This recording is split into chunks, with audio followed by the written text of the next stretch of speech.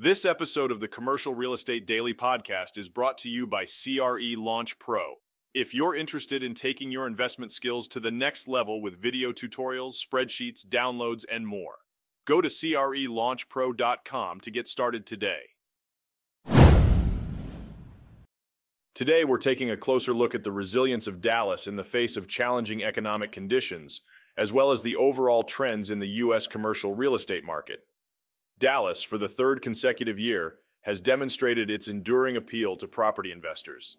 It stands tall as the leader in commercial real estate investment, even amidst economic uncertainties. According to recent data from MSCI Real Assets, over the first 9 months of this year, Dallas attracted a substantial $13.2 billion in real estate investments.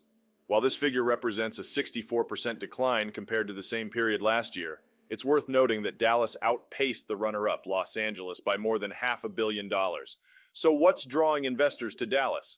More than 50% of the total investment volume in the city was channeled into the apartment sector, making it the preferred asset class.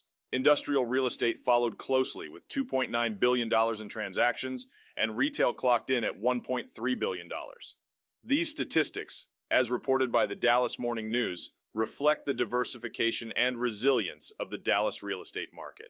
Nationally, rising interest rates and a stricter lending environment have subdued commercial real estate investment.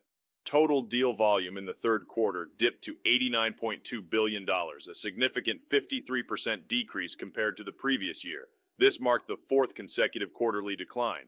The impact of these challenges was widespread. All 25 markets tracked by MSCI experienced double-digit declines in the first 9 months of the year. With the exception of just 5 markets, all others faced more than a 50% decrease in investment activity. Nationally, there was a 55% year-over-year drop, with $276.3 billion invested during the same period. Interestingly, the office sector witnessed the smallest capital inflow, with third-quarter deal volume shrinking by 65%.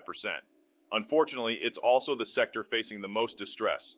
Nationally, approximately $80 billion worth of commercial real estate was in distress in the third quarter, and of that, office buildings accounted for more than $32 billion.